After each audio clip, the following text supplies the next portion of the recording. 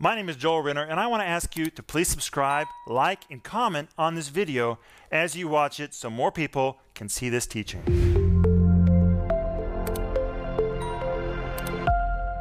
Welcome to Home Group. My name is Rick Renner, and we as a family are excited right now to be with you tonight. And we're so glad that you've joined us online. Jesus said, where two or three of you are gathered, there I am. We're gathered together, not in the same room, but we are definitely together. And Jesus is right here in the midst of us. In fact, let's welcome him. Amen. Lord, we just thank you right now for being in the middle of us tonight, me, Denise, Paul, Joel, and everybody in our home group. Lord, we worship you and we welcome you into our home group tonight. In Jesus' name, amen. Hi, guys. Welcome. Yeah. Good to see you, Denise. Welcome. I was still praying. I was still worshiping him. Well, welcome, Paul. Thank you. Hi, everybody. I've actually been thinking about what Jesus said, where two or three are gathered in the same place in my name, I will be in the midst of you. Also, in Psalms 20, verse 4, it says that the Lord inhabits the praise of his people. So we have two places that say the same thing, where we're gathered in his name to worship him. He's with us. So we can expect his presence today, right now. Paul, I have to tell you something. I've been reading all the comments on social media, and you are gathering quite a following of people who watch our home group. People are commenting all the time that they enjoy you, your comments, and your humor. My humor? Your humor, so I just wanted to tell you. Well, thank you. I don't intend to be funny, but I like to laugh. Hey, Joel, welcome. It's so good to be with you guys. And we're offering on the TV program the whole series, The Baptism of the Holy Spirit, with a study guide and my book called The Holy Spirit and You. But I was 14 years old when I received the baptism of the Holy Spirit. I was saved when I was 5. And I had already been under conviction of sin for a year. I really came under conviction during a sermon preached by a traveling evangelist who was doing a revival in our church. And he preached on hell. You know, don't be afraid that you're going to scare people when you talk about hell. I got saved because of that message. He preached about hell so vividly. He described the swirling fires of hell engulfing people, and as a 4-year-old, I could see it. And I understood that if I didn't make Jesus the Lord of my life, that's where I would go. Well, finally, by the age of 5, I walked the aisle, I gave my heart to Jesus, and I remember by the age of 11, I just really began to wonder, isn't there more than this? You say, at the age of 11? Yeah, really, at the age of 11. And I remember one night I was staying with a friend. The Living Bible had just come out. Denise, remember the old green Living Bible? Absolutely. I underlined every scripture Me in the too. New Testament. I underlined it several times. Do you remember the old Living Bible when it first came out, the green one? Anyway, we were sitting there with our open Bibles, and we were in 1 Corinthians chapter 12. Now, we were Baptist kids. His name was Robert. And I just looked at him for some reason and said, you know what? I think I believe those gifts of the Spirit are still in operation. I'd never heard anything like that in my life. We didn't even believe in that. A woman in our church, it was rumored that she spoke in tongues. We shunned her and treated her like she had a psychiatric problem. And here I am saying, I believe the gifts of the Holy Spirit are still in operation. It was like a seed was born in my heart that night. And after several years, I began to really search for the truth about the power of God because I just felt like there had to be more. And you know when I really began to feel there had to be more? When we would go out on Wednesday nights to do visitation. I hated visitation. Knocking on doors, reading tracts to people. And I remember thinking to myself, what person in the world would want to open their doors to a stranger who wants to come into their house and read a tract to them? And I just hated it. I was afraid of visitation. I didn't enjoy it. I felt powerless and weak.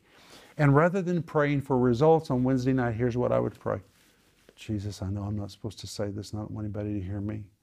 But Lord, I'm asking you that every house we go to this week, tonight, please let there be a big German shepherd in the yard and let there be a sign on the gate that says, beware of dogs, so we don't have to go in and knock on doors.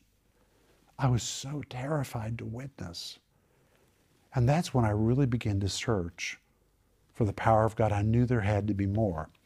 And at the age of 14, January 11th, 1974, I was gloriously baptized in the Holy Spirit in my aunt's living room. She was a Pentecostal.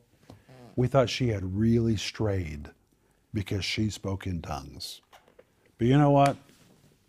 When you're hungry for God, you'll go anywhere to get it.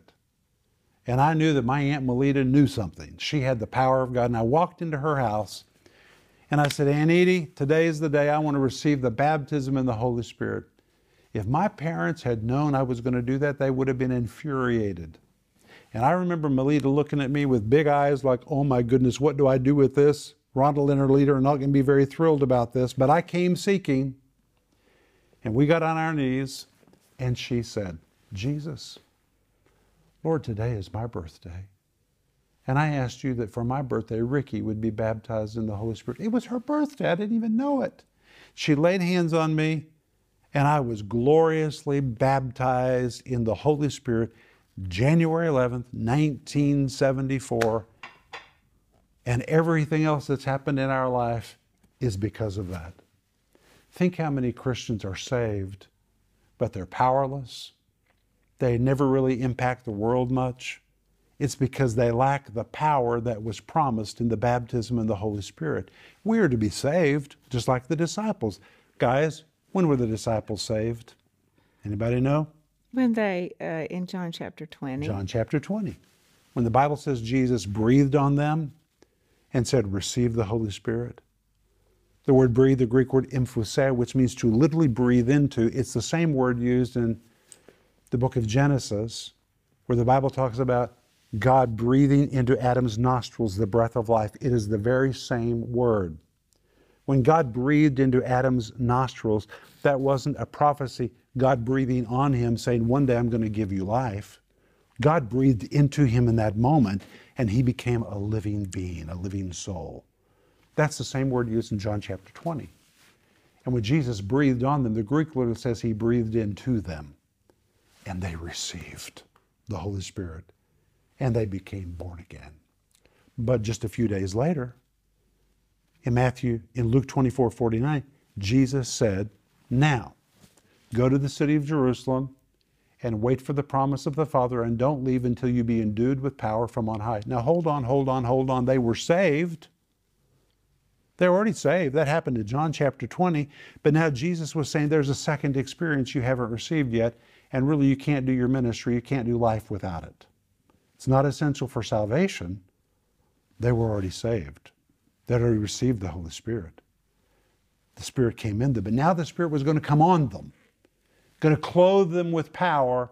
That is a secondary experience. And this week we're going to show you in home group the whole pattern in the New Testament is you get saved, and then there is a secondary experience. Some people call it a second work of grace. That's all right. I think there's many works of grace. God wants everybody to receive the baptism in the Holy Spirit. I received it, you received it, you received it, you received it. I'm sure you received it. If you didn't, you can receive it tonight. Just call us. We'll call you back and we'll pray with you, and you'll be gloriously baptized in the Holy Spirit. Amen. Amen. Amen. I wouldn't be sitting here if I hadn't been baptized in the Holy Spirit. In this chair, I would not be sitting. Amen. Or neither would they or they. No. Amen. Amen. It is necessary. It is literally something that the Lord has prepared for you. And if Jesus said, I'll send you a comforter, or I'll ask the Father and he'll baptize you, if Jesus requested it for his apostles, obviously we need it too. So it's something that we just need to receive and be grateful for. And it really does change your life. Now, sometimes we're afraid of change, especially we're afraid of things that we don't actually know how they will affect us. It will be for the better. I can promise that. It will be for the better because it's from the Father. But don't be afraid of it. Receive it. And it's change that the Lord wants to do in your life. My life was changed forever. I mean, I've never been the same since. The Bible calls it the baptism of the Holy Ghost and fire. Well, the Holy Ghost represents power. What does fire represent? Purity. Fire is used to empower the big engines of the world. And when the power of the Holy Spirit comes on you in the baptism of the Holy Spirit, you receive power and you receive a new purity. A fire force comes into your life, which also empowers you like an engine to do things you could have never done before. It is an empowering presence. And even Jesus received the baptism in the Holy Spirit. You know, I know we want to get to that, but Matthew chapter 3, but to me, that's so interesting. Jesus, Son of God, 100% man, 100% God at the same time, meaning he had to do everything that we have to do. And when the Bible says that he was tempted and did not sin, that's for us. That's an example for us, so we can follow that example. So when we talk about Jesus receiving water baptism and when Jesus receiving the baptism of the Holy Spirit, that's for us so that we can see how it affected him and we follow his pattern. And when Jesus was introduced by John the Baptist, how did John the Baptist introduce him? Well, let's look at it. Matthew chapter 3, verse 11. I think there's a profound truth here. Okay. Matthew 3, verse 11. John the Baptist is speaking to everybody listening. He says, I indeed baptize you with water unto repentance, but he that cometh after me is mightier than I, whose shoes I'm not worthy to bear, and he shall baptize you with the Holy Ghost and with Fire. Now, wait a minute. I would think that John the Baptist would have introduced Jesus as the Savior of the world, but that's not what he did. Mm-hmm. He immediately said, when he shows up, he'll baptize you with the Holy Ghost and fire. And I think this is important because it tells us right from the very beginning, God's intention was never just to save you, it was also to baptize you in the Holy Ghost. Jesus' work is not just to save you and leave you in a powerless condition. He's showing up to save you and to baptize you in the Holy Ghost. I've never noticed that before. It's almost like a misintroduction. You would think he would say, the Savior of the world, the one that will die on the cross, the one that will bear your sins. That's not what he says. But he talks about something entirely different. It's talking about doing the full work of God in our lives. Wonderful. Isn't that amazing? I've never noticed that. And when it says he shall baptize you, that word baptize, the Greek word baptizo, which means to fully immerse, to baptize, but wait. The historical meaning of the word baptizo, baptize, is to dip and dye. To dip and dye. Dip and color material. To color material. So if you take a piece of material and you put it in a dye, you dip it in the dye, and you leave it there long enough to totally soak up the new color, so when you pull it out, it looks like a completely new piece of garment. Same word used to describe water baptism when the Bible says we're baptized into Christ. It means when we're baptized, we come out totally soaked up with the presence of Jesus.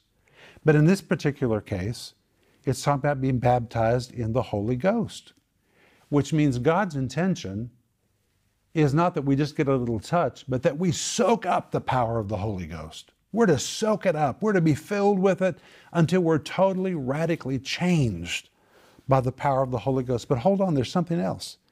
Then Matthew 3:13 says Jesus himself set the example of being baptized in the Holy Ghost, just like Paul said. Look at it. Then cometh Jesus from Galilee to Jordan unto John to be baptized of him, verse 16. And Jesus, when he was baptized, went up straightway out of the water, and lo, the heavens were opened unto him, and he saw the Spirit of God descending like a dove and lightning upon him. I want to say something about the word lo. The word lo, every time you find it in the New Testament, it is an injection of the sentiments of the writer. It's the Greek word idou. It's like an exclamation point. A better translation would be, here's Matthew's writing about this event, and he says, and lo, it's the equivalent of saying, oh my goodness, can you believe it? This is amazing. This still just stuns me. And lo, he's inserting his own feelings about what he's writing. He is dumbfounded by this. He says, and lo, the heavens were opened unto him, and he saw the Spirit of God descending like a dove. It doesn't say he was a dove, descending like a dove. It describes the gentleness of the Holy Spirit, and lightning upon. Everybody say upon. On. Upon is a Greek word, epi. Denise, you didn't say upon. Upon. The word upon literally means upon. And here we find the work of the Holy Spirit to come upon. And we find all over the New Testament when the Holy Spirit comes upon people, he does so to clothe them with power. This was Jesus receiving the baptism in the Holy Spirit. The Spirit of God came upon him. Jesus was clothed with power from on high. He was transformed by this experience. And then we're told in Matthew chapter 4, verses 1 and 2, what happens next. Immediately. Then was Jesus led up of the Spirit in the wilderness to be tempted of the devil. And when he had fasted 40 days and 40 nights, he was afterward a-hungered. When the Bible says Jesus was led up, it is the Greek word anago, which literally means to lead upward. Well, Jesus has been baptized in the Holy Spirit, and now the Holy Spirit immediately is going to lead him up into a new sphere. That's what happens when you receive the baptism of the Holy Spirit. It takes you up into a new level. But he was led up of the Spirit into the wilderness, the word Aramea. It describes a desolate place, off the beaten track, abandoned, nearly forbidden desert, the middle of nowhere. And when you read Mark's gospel, Mark adds that it was filled with wild animals. He was there with wild animals. This was not a very pleasant place to be.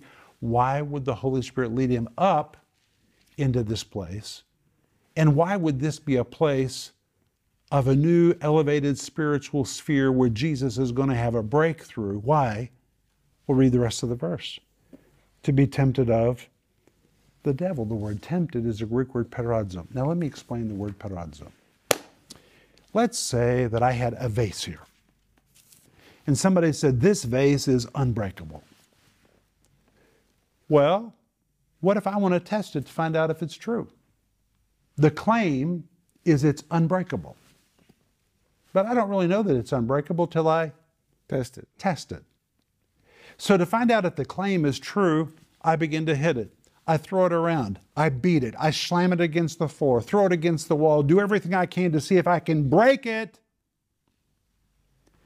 And if I discover it is unbreakable, then it will live up to its claims. That's the word perazzo. Well, Jesus had just been filled with the power of God. The Spirit of God came on him. He's clothed with power from on high to do ministry. And immediately he goes into the wilderness, and the devil shows up, and I can just hear the devil saying, oh, so you've received power, have you? Let's check it out. Let's see if this power is really sufficient to withstand an attack.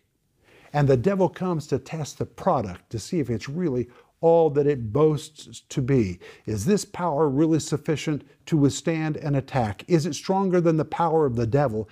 And the Bible says he was tempted of the devil. Devil, the Greek word diabolos, which describes one that pounds and pounds and pounds and pounds and pounds. So the devil came to test and test and test. Can I break him? Is this force he's received, this power, really strong enough to withstand my attacks? And the devil's testing him to see if he can be broken. And the Bible says he was tempted for 40 days and 40 nights while he was fasting. And the word fasted here really means a strict fast. No intake of food, no intake of water. And that's why the end of the verse says he was afterwards a-hungered. That word hungered means he was famished. All right, Joel, what are you going to be like physically if you haven't eaten or drank any water for 40 days? You'd be almost dead. You'd be emaciated. You'd be so small, your organs would probably start closing down. You would be physically weak, really, really weak. And so when the devil showed up and began to really lambaste Jesus, Jesus was in the weakest physical condition that he could be in. But he was about to make an amazing discovery. And here's why the Holy Spirit led him into this place. It was going to be a place of breakthrough, a place of revelation. In that weak physical condition, Jesus really was stronger than all those attacks of the devil. It was a place of revelation where he discovered, wow, what I have received at the River Jordan, when the Holy Spirit came upon me, it is so strong that even when I am in my weakest physical condition, I am stronger than the full onslaught of the devil. What a revelation. Is that amazing? That's so powerful. That is just amazing. Then when you come to Luke, Luke adds a few interesting details. Are you ready for this? Mm-hmm. In Luke, we're told in chapter 4, verses 1 and 2, and Jesus being full of the Holy Ghost. That word full is the Greek word which means full, just like when we're filled with the Holy Ghost. Returned from Jordan, was led by the Spirit into the wilderness, being 40 days tempted by the devil. And in those days he did eat nothing, and when they were ended, he afterward hungered. This verse says Jesus was led by the Spirit into the wilderness. He was tempted of the devil. He did eat nothing. This is just amazing to me. But then when you come to verse 14 and 15, it goes on to say that when all of this was over, he returned in the power of the Spirit into Galilee, and there went out a fame of him through all the regions about, and he taught in their synagogues, being glorified of all. And when the Bible says he returned in the power of the Holy Spirit, it's the Greek word dunamis, guys. And the word dunamis, somebody says, oh, well, that's where you get the word dynamite. That's true, but that's really missing the point. The word dunamis was the Greek word that described the full might of an advancing Roman army. There was so much power in Jesus and on Jesus that he became like a single man army. The full power of God in him to drive back the forces of the enemy. And not only that, the word dunamis is the same word to describe, are you ready for this? The force of nature. The same word used to describe a hurricane or tornado or an earthquake. Jesus became like a force of nature because there was so much power on him and operating through him. And he really came to understand how much power he had when he was in that weak condition for 40 days and 40 days in the middle of the wilderness, an arid desert, off-beaten place. Where in a weak condition, the devil can begin to lambaste him and lambaste him. And even in his weak condition, he was more powerful than the full onslaught of the enemy. And it was only after that, after he was obedient in baptism, after he received the Holy Spirit, after he was in the wilderness, after he was proved, but instead of tested, maybe say, instead of tempting, Proved. you can say he was proved, then all of a sudden his ministry begins.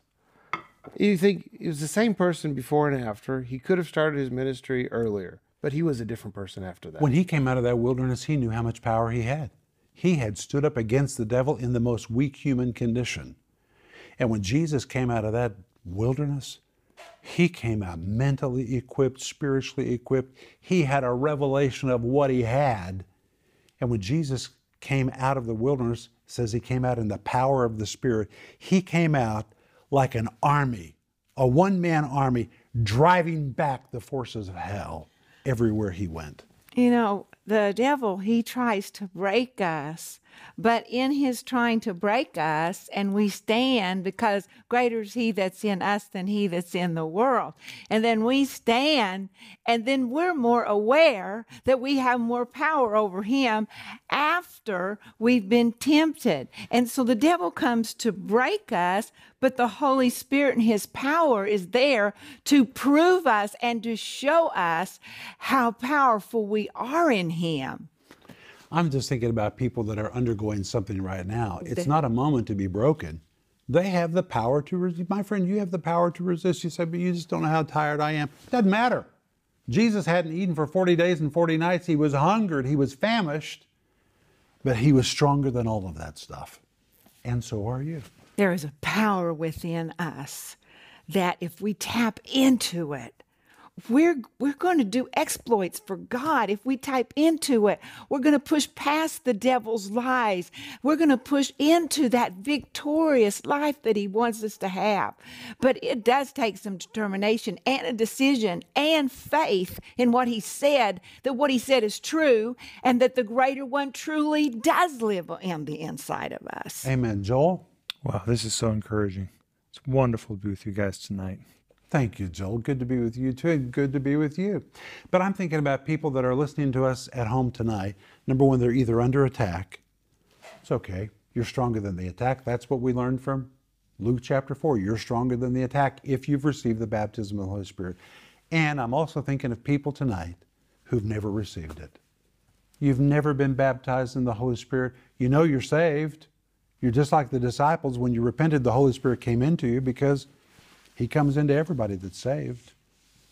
Everybody. And by the way, when you're baptized in the Holy Spirit, that doesn't make you a first-class Christian, and non-baptized in the Holy Spirit people are second-class Christians. That does not mean that. Don't ever say that to anybody.